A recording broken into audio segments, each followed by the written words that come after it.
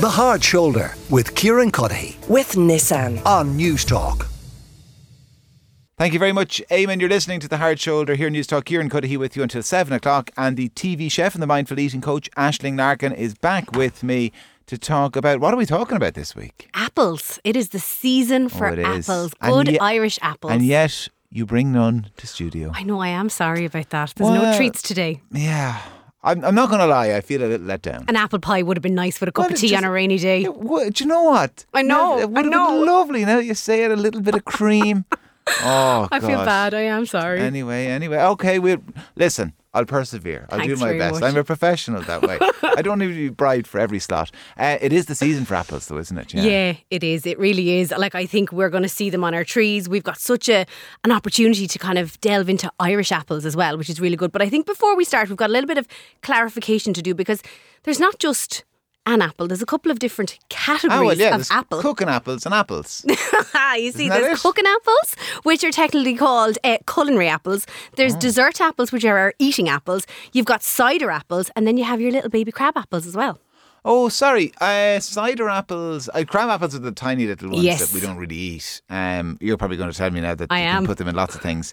But I assumed that cider apples were just apples. No, they are just apples, right? But they are much more tart, much more bitter, much more sour. And they've got it's the tannins in them. So our cider makers all across the country, and we've got so many little boutique cider makers that are popping up as well, they're really looking for those tannins. That's what gives that cider that kind of distinct dry kind of mouthfeel and that kind of texture in your mouth as well. Okay, so when we say about the season for apples, it being the season for apples, we mean in an Irish sense, it's the season. So what type of apples, though? Not the different types, but in terms of the apples that we pick and eat off a tree. Yeah. What's the brand, if we'll call it that we grow here?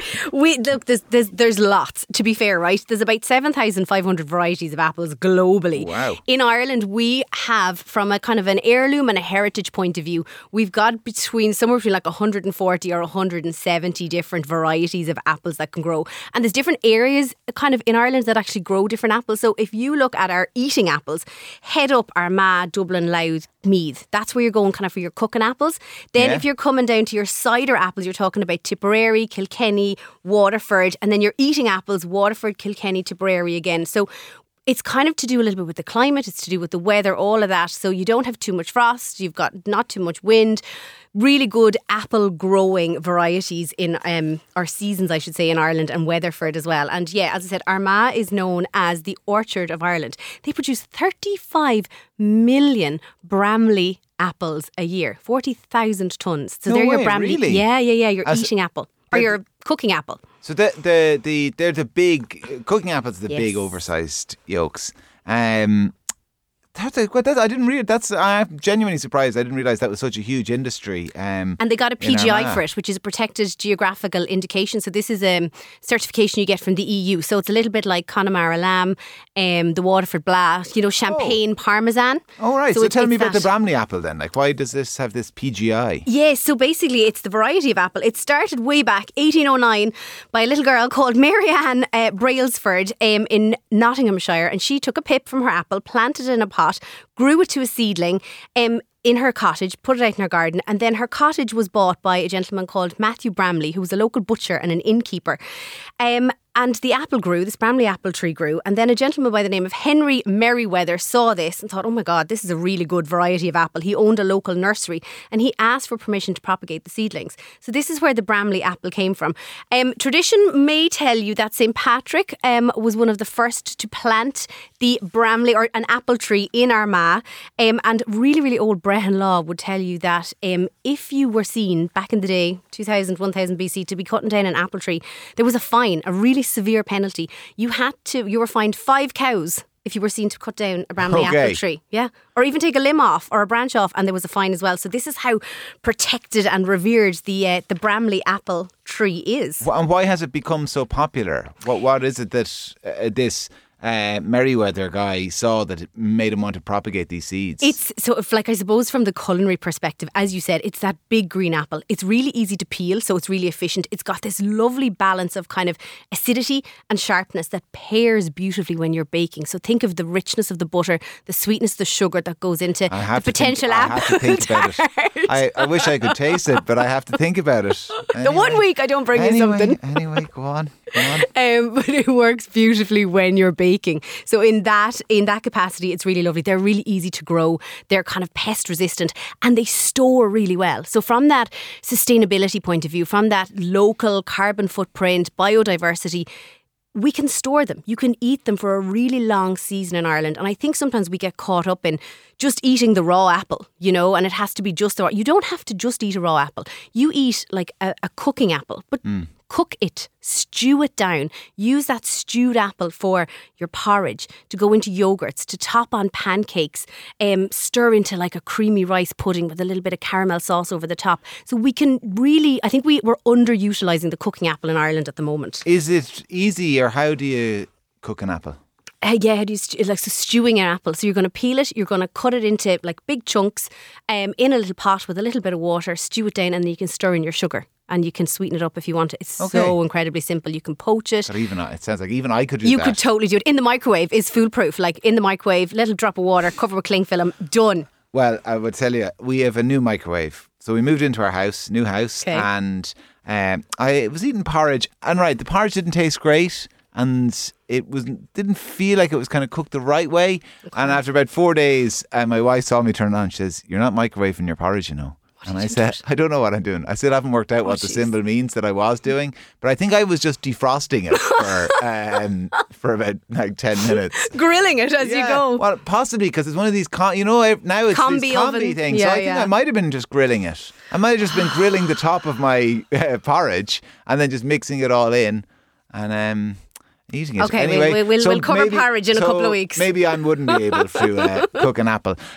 So there's lots of things you can do with your cooking apples. What about the different types of apples that we can eat, the eating apples? Yeah. What types of varieties do we have here? So like we're importing a lot of them. So we're importing things like your Pink Lady, your Gala, all of those ones. And there's so many, I suppose, others that we can eat here and we can cook with and have. And like we can make so many different products from them, as well as just eating the apple. I suppose you've got things like your apple cider vinegar. You've got things like apple wine. You've got things like apple syrup, gorgeous apple juice. So there's, as well as just eating the apple, there's so much more you can do with them. But in terms of eating the apple from that nutritional perspective, they're so good. Like there's the age-old adage, an apple a day keeps the doctor away. They're full of phytochemicals. They're full of fibre, soluble fibre. Like they're so good from a kind of things like the study's been done into reducing cholesterol, into heart disease. They're looking at Alzheimer's. So there's huge links to the benefits of eating an apple, and it's the whole apple that you can eat. Like the whole apple. Oh, the core. Skin, the apple, the pip, the stem.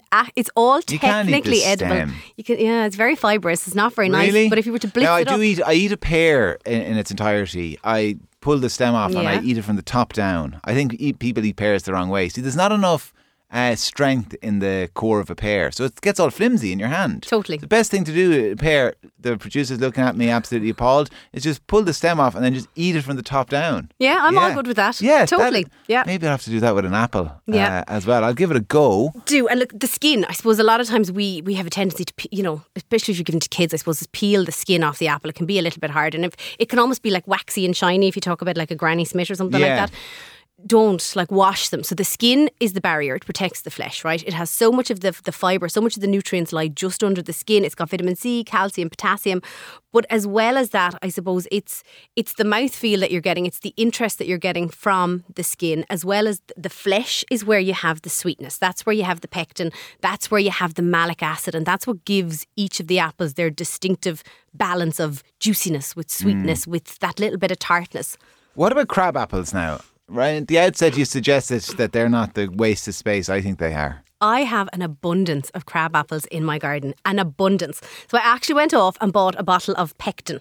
What am I going to do with pectin? that? So pectin is going to be the gelling agent. Pectin is naturally in apples, but there's not enough of it in crab apples. Okay. So I am going to make a crab apple jelly. Doing a bit of research. I went for a walk the other day when I was picking blackberries and I found these beautiful red things that were growing on a bush. Posted it on my Instagram. Asked the question to people going, what are these? They were rose hips. Okay. So you can combine crab apples and rosehip and make this beautiful syrup that for this time of year, for coughs and colds and sore throats and all of that, supposedly this crab apple and rosehip syrup is meant to be very medicinal. So next weekend, that's what I'm going to do. All right. You can also make a crab apple jelly. Goes beautiful in a toasted cheese sandwich, or you can layer it in a little cake. So there's loads you can do with your crab apples. All right. Okay, don't throw them away. And isn't one thing we haven't acknowledged that is great about apples is for your kids, and it's not eating them, but growing them. An apple tree, it's just the easiest thing. You can actually completely ignore an apple tree and it'll just do its own thing. It'll just do the job for you. And it's brilliant. And kids are absolutely fascinated by them. They love it. And it's great for them to see that, they don't actually come wrapped in plastic from Brazil. 100%. They can grow in your back garden. Totally. There's the Irish seed savers. They are really precious about trying to preserve some of our gorgeous, heirloom, vintage heritage apples that we have, like Mrs. Perry, Widow's Friend, Sam Young, Greasy Pippins, Irish Peach, Lady's Fingers, and they're such lovely ones. They have seeds. So if you contact them, you can even get seeds for free or for very little money, and they'll talk you through how to plant an apple tree in your garden. And as you said, they take no care. Irish Seed Savers is the name of that website. If you want to get in touch with them, Aisling Larkin, TV chef and mindful eating coach, will be back at the same time next week with food. We'll get the latest business news after the break with Gavin McLaughlin. The Hard Shoulder with Kieran Cuddihy. With Nissan. Weekdays from 4 on News Talk.